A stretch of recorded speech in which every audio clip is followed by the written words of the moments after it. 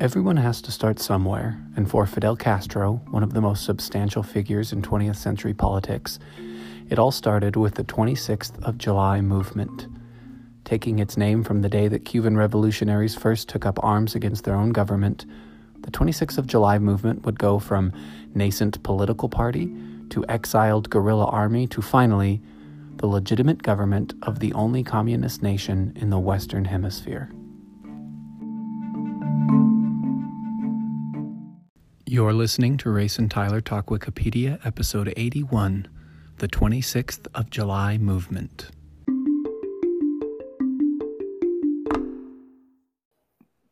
Okay, Race, getting to know you question. What is your favorite scent? Oh, so there's a few ways I could answer this, but I made cookies tonight. And I love making cookies. I'm not much of a baker because some of that gets really complicated, but cookies are so easy. Like, it's the first thing most people, and maybe the only thing people ever bake, because they're pretty easy to kind of master. And I have a recipe that I've really dialed in. Like, I've tweaked things, changed some amounts, and I have a recipe for coconut chocolate chip oatmeal cookies. Oh, and yum. That smell, maybe it's just because I didn't make those cookies tonight, but I was thinking about this question, and I think that might be my favorite smell. I love coconut as a scent. So, like, if I'm going to go buy a hand soap or whatever, and there's a coconut flavor, I'll probably come home with that one. Oh, okay. I love coconut, everything. And so, yeah, I'm going to say self-servingly, tooting my own horn, my favorite scent is the smell of my tweaked recipe coconut oatmeal chocolate chip cookies. They're unbelievable. So good. They're really good. I've substituted, like, I can't remember if it was oil or Crisco or whatever was in there first, but I put in coconut oil. Oh, okay. Which not only makes them extra coconutty, but it also gives them like the perfect amount of chewiness. Oh, I'm getting excited just thinking about it. They're so delicious. Shoot, I don't want to taste these. If you work at the court that I work at, sometimes I bring them in on. Sometimes you bring them in. Oh, and I've had requests for recipes. So this is the reason I'm tooting my own horn is because I'm not that good at anything else in my whole life where people are like, you must teach me. But these cookies, people have asked about. That's how you know. Oh, that's a good test. And I have to give original credit. My sister-in-law gave me the recipe, and not surprisingly, all I did basically was up the amount of coconut. But my sister-in-law Rachel gave it to me. I made a tiny tweak, and they're great. Delicious. Good. Now, what about you? This question, by the way, is born out of the fact that I just moved apartments. And something very particular about me is that I love a good hand soap. And I think we talked about this before, but I have a lot of hand soaps in my apartment because I think that the scent that you have on your hands is like one of the closest things that I have to like deep memories. So anytime I smell a soap, I'm like, oh, that immediately takes me back to like X time period when I had that hand soap or whatever. So, of course, moving into my new apartment, I had to decide which are the hand soaps going to be for this definitive period of change in my life. You have to mark the epic. You have to mark the epic, right? Yeah. And so that's where this question is coming from. And my answer to this question, I have so many. There are a lot of smells that I really like. But there's a particular soap from Bath and Body Works called Eucalyptus Mint. That has 3 of my favorite smells in it. One is mint, one is eucalyptus, and one is sage. Nice. And of the 3, I think eucalyptus is my favorite. If eucalyptus is in anything, I'll usually get it. I think that is hands down my favorite smell. So is this a soap that you've used before? I've used it before and I've gone back to it because I really like it. It's nice and neutral. It smells clean. Eucalyptus has like almost like a cooling smell. It's hard to describe, Yeah. But it's good soap. Well, when we inevitably launch our line of personal care products, we can make a coconut eucalyptus foaming gel or something that will take the market by storm.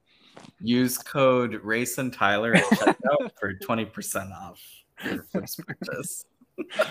Oh man, that's great.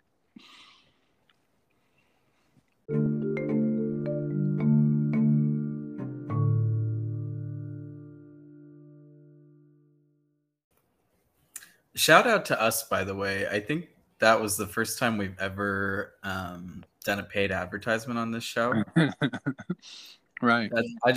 We're gonna toot our own horn here. I love the fact that we do not have commercials, and we shall never use a promo code for checkout. Oh, I mean, maybe we will. Maybe we'll give in someday, but we have not done so yet. Yeah, if we ever sell out, we'll come back and erase this episode. Good plan. Okay, so today we are talking about the 26th of July movement in our little series here on the Cuban Revolution. Last time we talked about the period before the revolution, Cuba's independence, the rise of political corruption, and a military coup, which was led by Fulgencio Batista. 2 episodes ago, we talked about what happened after the revolution, which was the Bay of Pigs invasion led by Cuban counter-revolutionaries who were aided by the CIA. And today, for this episode, we'll talk about what happened in between those 2 things. This is the moment of Cuba coming to revolution. There's the rise of Fidel Castro leading an offense against the dictator Fulgencio Batista. But what we want to look first at how the revolution began. So in the months following Batista's military coup, the young lawyer and activist Fidel Castro petitioned the courts for the overthrow of Batista, and he accused Batista of corruption and tyranny. He had some salient points here. Batista was not democratically elected. If you remember last episode, signs actually pointed to the opposite. During the election, he was last place among all the candidates, and he came in with a military coup and then canceled the election. So it's not like he had the voter mandate there. Also, just logistically, Cuba was plagued at the time by high unemployment and limited water infrastructure, and Batista was not doing anything to fix those issues. And instead, what he spent his time on in office was forming lucrative connections with organized crime, and he allowed American companies to dominate the economy, especially in sugar production, rather than emphasizing Cuba's own companies. So Fidel Castro fights pretty hard to get Batista thrown out, but unfortunately his request was turned down by the Cuban courts. Now, we in the United States know a lot about the court system this week. Everybody's been reading for the past couple of days. Yeah. And Wikipedia does not give any details here, but I have to say I would love to read the justification from the courts as to why Castro didn't have a case, because it seems to me like he does. Yeah. So I'd be really interested to hear what they said. I don't even know if they wrote that down. Honestly, who knows? Yeah, I mean, we talked about the corruption last time, so maybe it was like, my brother-in-law, President Batista. Yeah, exactly. Yeah, and this is one of those times when I'm going to complain at Wikipedia real quick, in that some of these articles can be kind of thin, and I wish we had some more details. Yeah. I don't know why that is. I think sometimes they're just, there's not a source for it or something. For sure. Anyways, so Castro, turned away by the courts, becomes radicalized. He believes in this moment that Batista's regime cannot be removed by legal means. And so in order to remove it, he's going to have to go illegal. So fast forward to a year later, July 1953, and the Moncada Barracks in Santiago de Cuba, which is a barracks that houses, military personnel. Everybody is sleeping peacefully in the twilight hour of 5 o'clock in the morning. 5 o'clock in the morning in the army, I don't know, maybe some soldiers are already waking up. That seems kind of early, though. I don't know. But it's very peaceful early on in the day. And suddenly a caravan of 16 automobiles emerges on the road from the west. And the design of the caravan was deliberate here. This is the kind of thing that they would typically do when sending a high-ranking military official from the Cuban military from Havana down to Santiago. And Havana, by the way, is on the northwest corner of the island of Cuba, and Santiago is on the very opposite end, the southeast corner. So you've got the two basic urban centers of Cuba, Havana and Santiago. And in this case, the caravan is coming towards Santiago. I've always thought that Cuba kind of looks like a witch's finger, like kind of a long spindle. Oh, like crooked? Yeah. Yeah, and so Havana's up kind of like by the fingernail. And Santiago's way down where like it connects to the rest of the hand. Yeah, the joint. Yeah, and Bay of Pigs would be kind of right in the crook of the finger. Like you're right. Yeah, one of the little edges there. Like the knuckle, underside of the knuckle. So there's a 16 vehicle caravan. Everyone in the caravan is dressed in the blue uniforms of the Cuban military. This was not exactly what it meant to be, because the uniforms had been stolen, and the members of the caravan were not military personnel at all. They were Fidel Castro and a band of rebels, and they were driving towards the barracks intent on taking it and taking all of the weapons inside. For the past year, ever since he was turned away from the courts, Castro had been training rebels as guerrilla soldiers, and he now had a group of 135 men. And the plan was they would send 20 men to take the civilian hospital around the barracks. They would send 5 men to take the Palace of Justice, and then they would send the remaining 90 men, led by Castro himself, into the barracks to capture the barracks, take the weapons, and take the radio transmitter that was inside the barracks. It sounds like a pretty good plan, and it sounds like they're able to do it. But unfortunately, the caravan meets problems before they even reach the door. So the caravan in the drive gets separated, and the vehicle that had all of the heavy weapons gets lost. And then when that vehicle gets lost, there are men as a result who don't have a weapon. So anybody who doesn't have a weapon then has to get out and stay behind. And they get to another problem. Castro's car drives up to the gate of the barracks, but when he gets to the gate, there's a mob of soldiers who's already there, and they've been alerted to the presence of an attack. And instead of waiting in the car at this point to be allowed through the gate and pass through and try to get inside, the men in the vans jump out of the cars thinking that the attack has already been started and that the barracks has been infiltrated. And this is where Castro says this is where things really went wrong. It sounds like they shared like a strategist with the Bay of Pigs invasion a little bit. Oh, I think so, right? Like they're reading from the same book. Like, it doesn't matter if you all have the right plan or anything. Like, yeah, or like if there's enough weapons or we don't get lost. Yeah. So at the gate, the conflict begins. The alarm is sounded for real. The rebels find themselves outnumbered 10-1. Guns go blazing. 15 soldiers in the army are killed and 23 are wounded. And then on the rebels' side, there were 9 rebels killed and 11 wounded, 4 of whom were wounded by friendly fire. 18 of the rebels are captured and immediately executed, and their corpses are strewn throughout the garrison to simulate that the idea was that they died in combat, even though they had been executed. And then a number of rebels escape into the countryside, and this includes Fidel Castro. And they are apprehended later, so they don't get away. So then the court system comes back to Fidel Castro, and they try him and 121 other defendants, most of whom are rebels, but some of whom are just rebel aides. 51 of the defendants are rebels who survived the attack. 6 were rebels who remained in hiding, and I don't actually know what happened to them. I don't know if they ever got found. And then the other 65 were people who didn't go to the barracks. These were political leaders, activists who had contributed ideologically to the efforts, but who weren't actually there on the ground.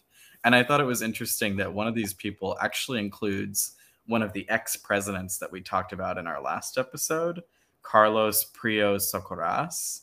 And you'll remember him because he was the one who stole 25% of the budget for his own financial gain. Which is not the superlative you want. Are you the president who stole a quarter of the budget? So even he is on the side of the rebels saying we need to get Batista out. Wow. The trial goes as you would expect it. Castro and all of his friends are thrown in jail. And at this point, it seems like the revolution is totally squashed. Castro is behind bars, his whole group is behind bars, and they're going to stay.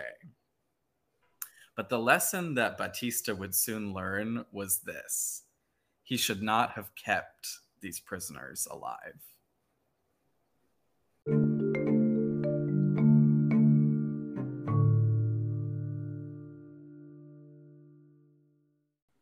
So Tyler's little cliffhanger there is exactly right. Bautista in that moment, or, upon capturing all of these people and sending a message to them, by leaving them alive, I guess you could call it like a half measure. Like, they were trying to overthrow the government, but we've taken care of it and we're pretty confident this is all behind us. What he didn't realize was that this was going to transition into something called the 26th of July movement, which would then go on to have an even greater ripple effect. So let's back up a little bit and we'll talk about the 26th of July movement. So the 26th of July movement is a revolutionary organization that later became a political party. And it gets its name from, it's commemorating the attack on the barracks that Tyler just told us about, which took place on the 26th of July, 1953. And so, it'd be sort of like having the 4th of July political party or something like that in the United States. Like, this is a significant date for our movement. So we're the 26th of July movement.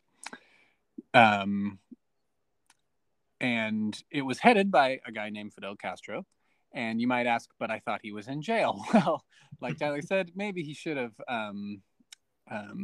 been executed by Bautista if Bautista had known what was going to happen.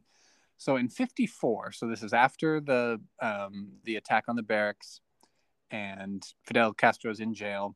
There was an election. Nobody really challenged Bautista because, they kind of knew what the result.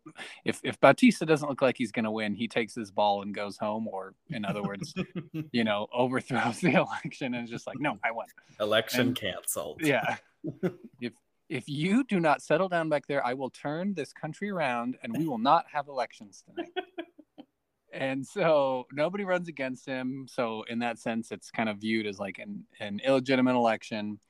But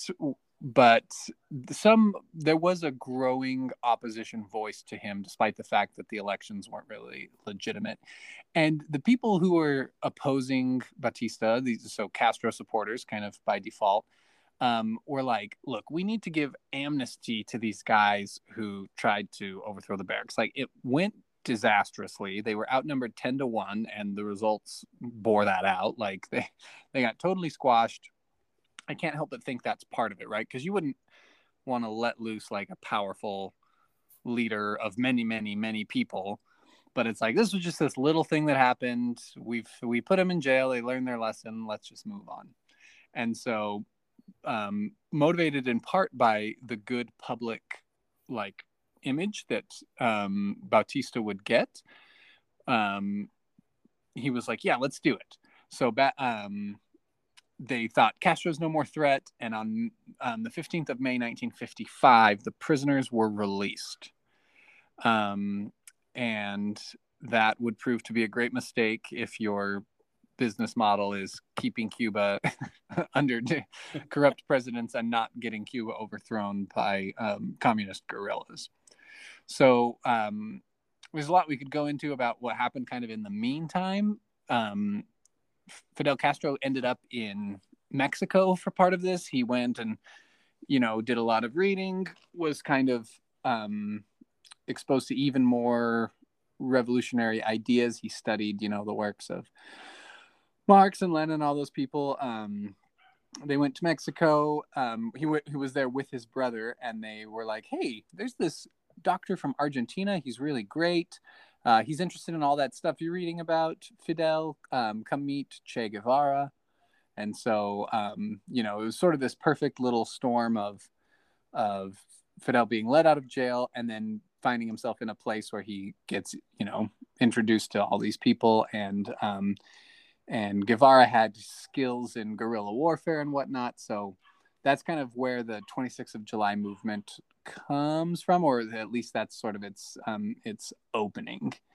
One of the interesting things that I learned about this was that one of the people who was running for office when Bautista decided to cancel that election, that, kind of that inciting moment, was Fidel Castro. He was a candidate. Oh. He wanted to be in the legislature, and then they canceled the elections, and he's like, well, that's not fair, which is really funny, and kind of a testament to like what you were saying, Tyler. He's like, well, I tried doing this all the right way, right? Like, I was going to get involved, I was going to take office and try and affect change, and then you canceled elections, and we tried to push back on that, and that still didn't work, so I guess we're going to have to take over, these barracks. But then that didn't work. But, inspired by the memory of what happened on the 26th of July, 26th of July movement is born. I'm going to take a quick Flags of the World sidetrack to just say, if you go to the 26th of July movement Wikipedia page, it has possibly the worst flag of all time. And, you can't blame them in the middle of a guerrilla war. I don't expect you to have great graphic designers, but it's just a red and black standard with M-26-7. It looks more like a license plate than anything else. And it stands in stark contrast to the flag of Cuba, which I think is actually one of the best world flags. Mm. The current flag of Cuba is really great. It's got these nice kind of light blue, sky blue stripes.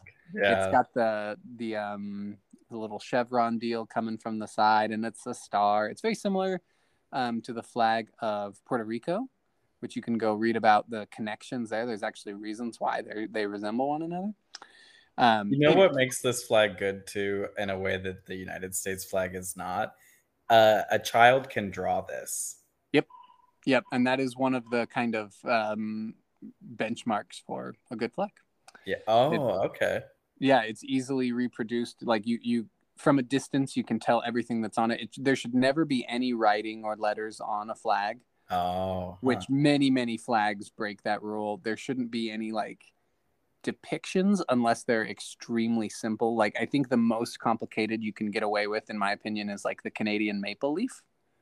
Oh yeah. Uh-huh. Like it's mostly angular. There's emblematic. It's not, yeah. And it's, you could reproduce it pretty easily, but like beyond that, don't get me started on the flag of Belize. Worst flag in the whole world. Oh, okay. Not great.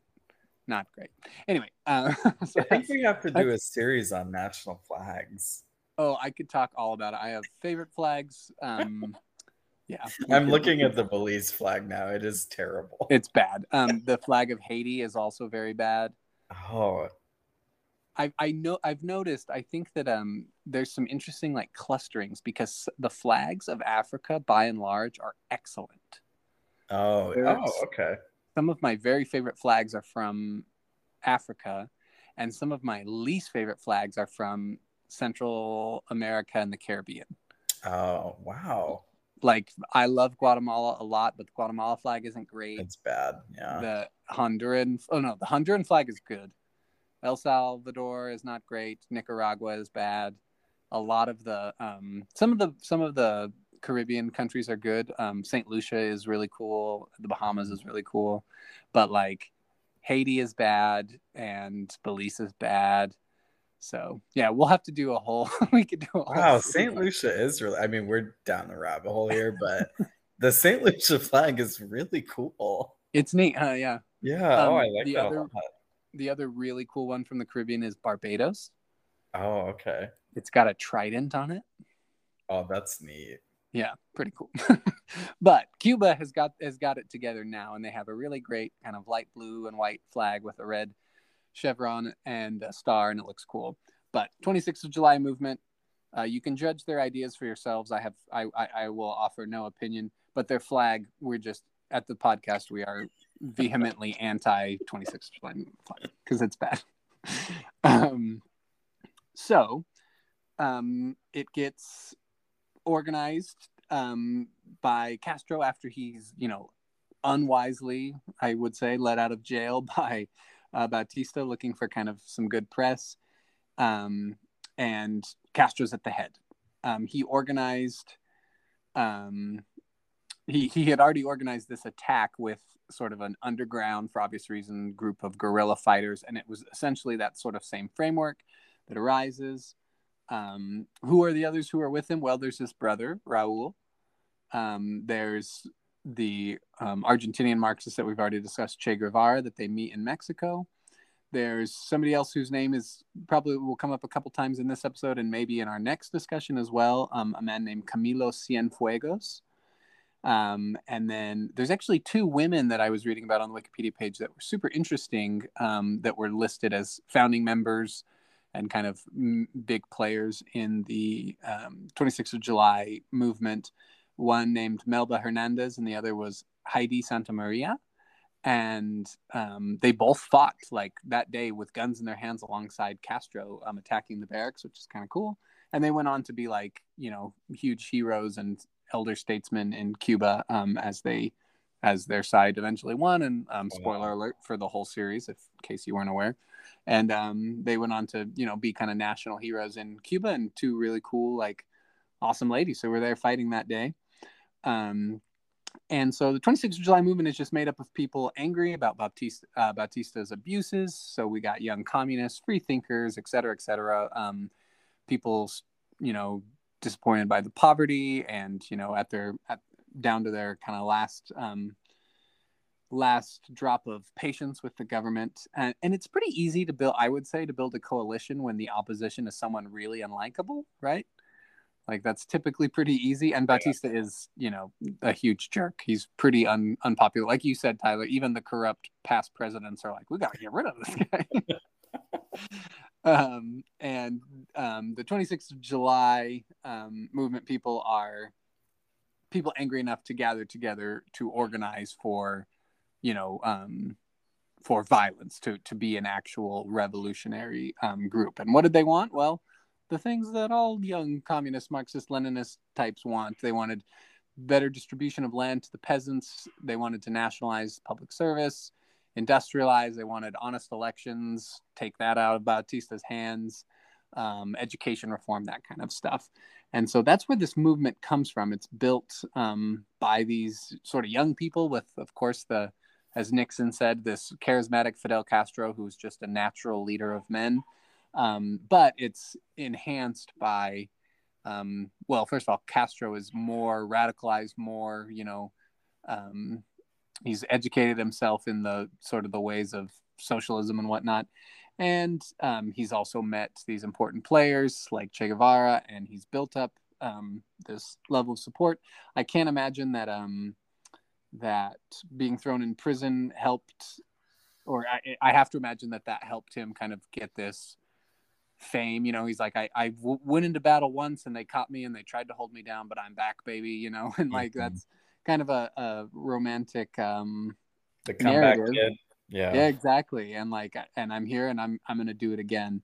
And so that's the 26th of July movement, which is a major it's kind of the story of the Cuban Revolution, really, because it changes names and it changes composition, but it basically becomes the government of the new republic once the revolution is over. So this is the main body of believers that bring this all to pass.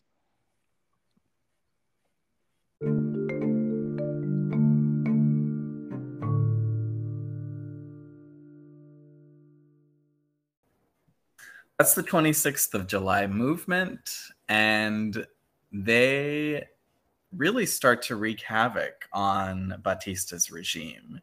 And there's a bunch of really interesting skirmishes that you can read about on Wikipedia where, so the 26th of the July movement goes into the Sierra Maestra Mountains and just kind of camps out for a good while. And like when they can, they send guerrilla soldiers down to attack the government. There's a lot of fighting that happens in the mountains. I don't know what you think, Race, but my opinion of this is it kind of seems like this beehive where you've got like Castro leading everybody in his own hive up in the mountains, and every now and then they come down and they sting on Batista's government. Yeah, for sure. And this is kind of a model that like you see throughout history. Like, well, we might not be able to like just engage in out and out battle, but like we can be the Taliban hiding in the mountains and in the caves, and if you can't get rid of us, then we at least kind of have like maybe a stalemate thing going on. So yeah, that's a good point. So that's exactly what they're doing, is they're this presence in the mountains that can't be overrun. And finally, Batista leads a military operation to get them out. And this operation is called Operation Verano. Verano in Spanish meaning summer. And the operation was named this because it took place in the summer. Not a very creative name, I have to say, but whatever. I'm not trying to take sides here on the podcast. But Operation Verano sends 12,000 soldiers, half of whom are untrained recruits, into the mountains. Half sounds like an ominous a lot to me, but I don't know much about war. But 6,000 of these men were untrained, so they didn't know how to use a gun, I guess. But it's still a lot of people, and Castro definitely didn't have that kind of number. In the mountains, he never had more than 300 soldiers at once. So it's always a much smaller band. There's various skirmishes that happen as part of Operation Verano. And if you read about each of them, it's just one after the other is just some miraculous victory because Castro's group was able to outmaneuver a much larger group. There's an example of this in the Battle of La Plata, when Castro's guerrillas defeated a 500-man battalion, and they captured 240 of the men, and they only lost 3 of their own. So there was clearly an advantage here. Castro's group knew the terrain. I think they were using the high ground to their advantage a lot of the time. Yeah. And they also seemed to be driven by a real desire to win, whereas a group of untrained recruits obviously isn't going to have the same kind of chutzpah, right? Yeah, again, that's another tale as old as time. Like, well, this is our turf, and we have, a little more fire to us. And even though we're outnumbered, we are basically smarter and just have like home field advantage. That plays out in most conflicts, right? Like, right. And any I've been reading and following some like people who study military strategy regarding for the purpose of kind of understanding more about what's happening in Ukraine right now. And there's like statistics now that like military analysts have done that it's like, oh yeah, if you're attacking an entrenched enemy, like if you're going up against somebody who's all set up on their turf, like it's going to take, for every embedded soldier there. So if there's 1,000 guys in these mountains, you need, I don't know what the numbers are exactly, but it's like 9 to 1 that if you want to get up there and do it. And so It is miraculous that with that few men, they held them off, but it also is borne out by the fact that that's just kind of how that works, if you're if you're up there. But it's also interesting because they were super outnumbered. I mean, I guess it proves the point of like having home field advantage or whatever, because they were super outnumbered on the attack at the barracks, and that did not go well at all.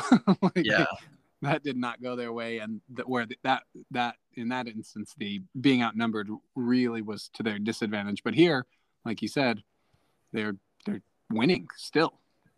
Right. And they just keep on winning. That's the thing that happens. There's another battle. The last battle of Operation Verano is the Battle of Las Mercedes. And it's interesting in that it's designed as a trap.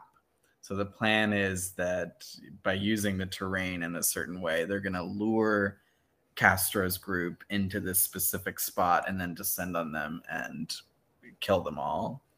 And long story short, they lose this. Castro's group outmaneuvers the great army once again, and Castro wins the battle, and Operation Verano at this point is over. Oh.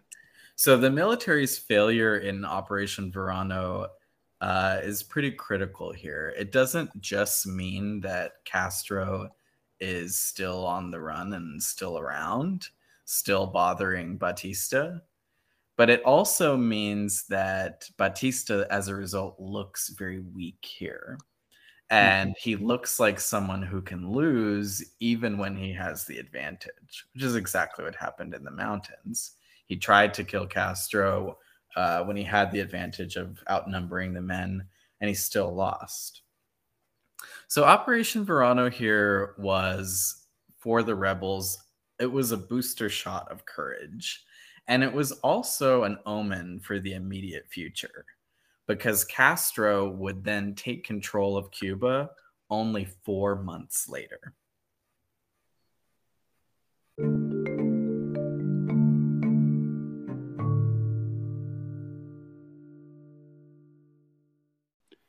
So I can tell you exactly how that came to an end and how Castro took control of Cuba. And it's a really interesting story. And we're brushing over a lot. Somebody who's got a PhD in Cuban history or whatever is like banging their head against their desk. But we can fast forward a little bit to the Battle of Santa Clara, which is the final kind of domino that took out Batista, booted him out, and ended up with Fidel Castro's band of people in power. So, like Tyler said, Castro's in the mountains. He's vastly outnumbered, but that hasn't made a huge difference so far. And there have been some embarrassing and pretty public kind of losses on Batista's part. It's kind of a stalemate, like I was saying earlier. Like, we're not going to come up there and get you, or if we try, it's probably not going to go well. But you're also not super incentivized to come out of your strongholds and attack us, and you're not going to just march to Havana one day. Like, that would be really risky for you. And so we're kind of in this weird stalemate. Well, the Battle of Santa Clara was when the rebels, mainly led by Che Guevara and Camilo Cienfuegos, took the city of Santa Clara. So Santa Clara's kind of in the middle of Cuba. Like I said, if you're thinking of it as a finger, it's kind of there at like the middle knuckle. And the mountains that that Castro and everybody were in were more towards the south. So this is an advance, and it's definitely an escalation because they're coming out and they're actually taking a city. And as they traveled towards the city of Santa Clara, they were cheered on by groups of peasants as they came out of the mountains. So that's very interesting.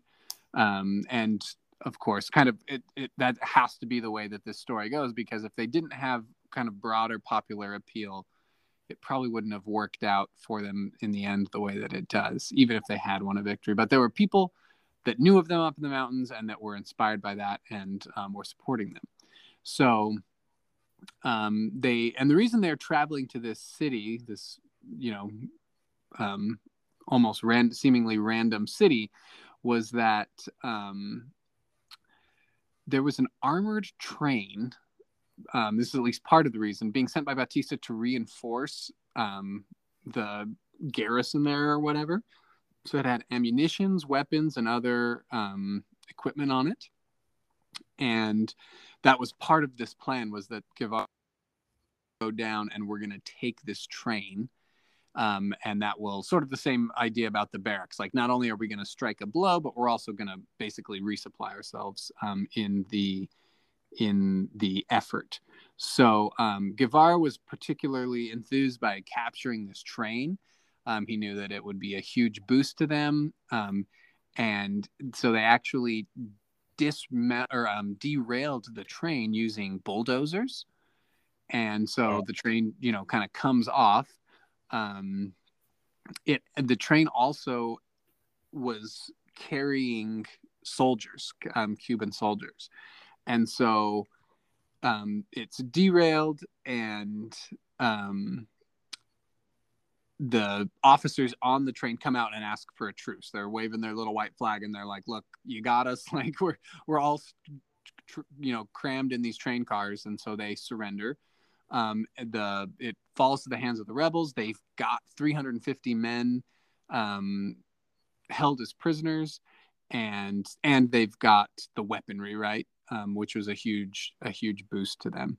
So the capture of the train was not only tactically really great, but it just makes a good story, right? It's almost like the great train robbery or whatever. So you can imagine going out over the radio, and there was a revolutionary kind of radio system that was broadcasting pro-Castro stuff, and so these are the stories that are going out, right? Which was the rebels have taken this train, and they've done all this stuff. As the attack continued, the vast majority of soldiers that were encountered just surrendered. The Cuban soldiers just turned over their weapons. Not a lot of reason given for that, except for, my guesses are first that, like you said, Tyler, maybe it was just a lack of training. Like maybe these just weren't the best soldiers or whatever.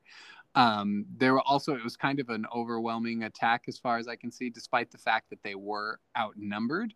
It was very well planned. So they shut down this whole train that was coming in with extra supplies and extra soldiers. They just cut that off at the pass. And as far as I can see, there were no Cuban soldiers killed. Wikipedia lists that there were thousands captured because they began surrendering. Like basically anytime they'd come across an installation where they were expecting resistance, they would just come out and be like, we don't want to fight you guys, take it. And so almost 3,000 Cuban soldiers were captured, but there must have been, seems very little combat because while the numbers aren't known for the rebels, there was a train destroyed, about 3,000 soldiers taken captive, but no word of deaths on the Cuban side. So that's super interesting. And you might think that like, okay, fine. So they come out of the hills and they take this one city, they get whatever, but there's still only 350 of them.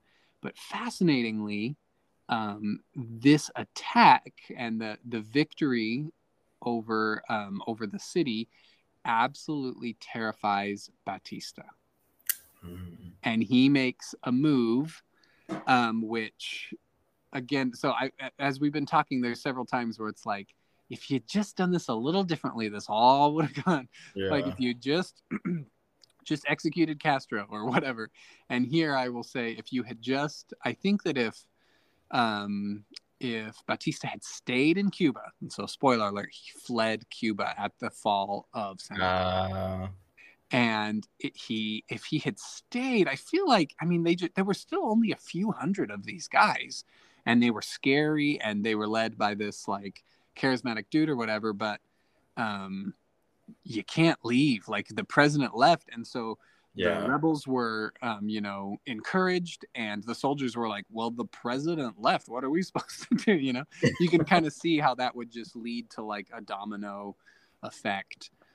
Again, I kind of can't help but think of the war in Ukraine.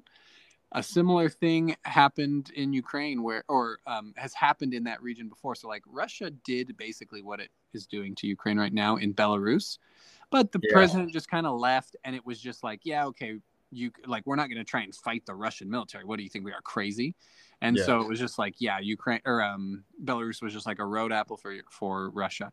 But then with Ukraine, it was like the president Zelensky was like, I'm not leaving, and we're going to be the dudes in the hills. Like this is our land. We have the advantage, and we're not leaving. So super interesting. But a lot of commentators will say Zelensky staying was a big point of kind of courage and made a big deal for the optics of this movement. And similarly here, Batista leaving Cuba, that's just awful optics, and it kind of led to the collapse, or it certainly couldn't have helped.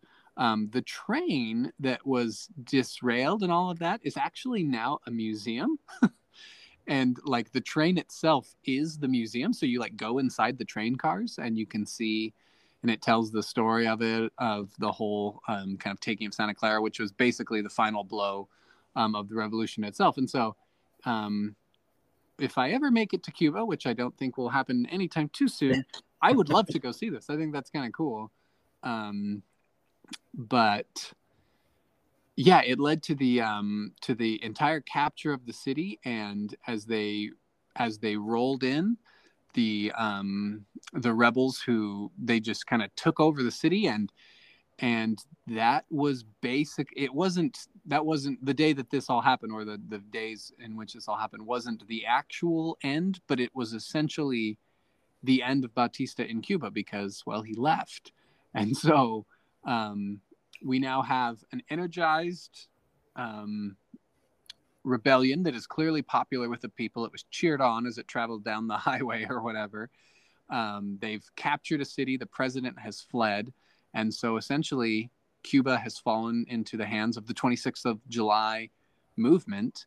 And the revolution has succeeded on the part of the rebels with this final battle of Santa Clara. And now we just get to decide who wears the big president hat, I guess. I don't know.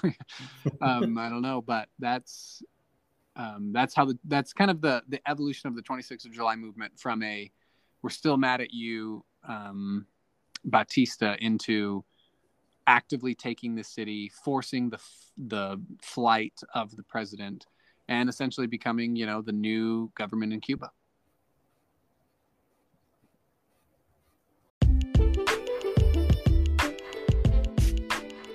Now for some footnotes. First, Batista's decision to release Castro and the other prisoners came about as a result of a petition written by the prisoners' mothers, who got together and launched a campaign to free their sons. This sparked popular support for the rebels, which inspired political leaders, intellectuals, editors, and many others to join the campaign. Faced with the compounding momentum of this campaign, Batista yielded to the public and set the prisoners free. Second, we glossed over the Battle of Las Mercedes, but the details of the battle are really juicy. It was a victory for Castro, but it shouldn't have been. He lost 70 of his men in the fighting and was totally surrounded by the Cuban army. But then Castro requested a ceasefire, even offering to end the war. He met with Batista's representative and discussed negotiations for ending the fighting. The negotiations got nowhere, but Castro's troops did. During the 6 nights of negotiations, they snuck away unnoticed by the army. When the army resumed its attack, there was no one left to fight. Castro and his troops had disappeared. Thanks so much for listening. We love making these episodes for you guys, and we'll talk at you next time.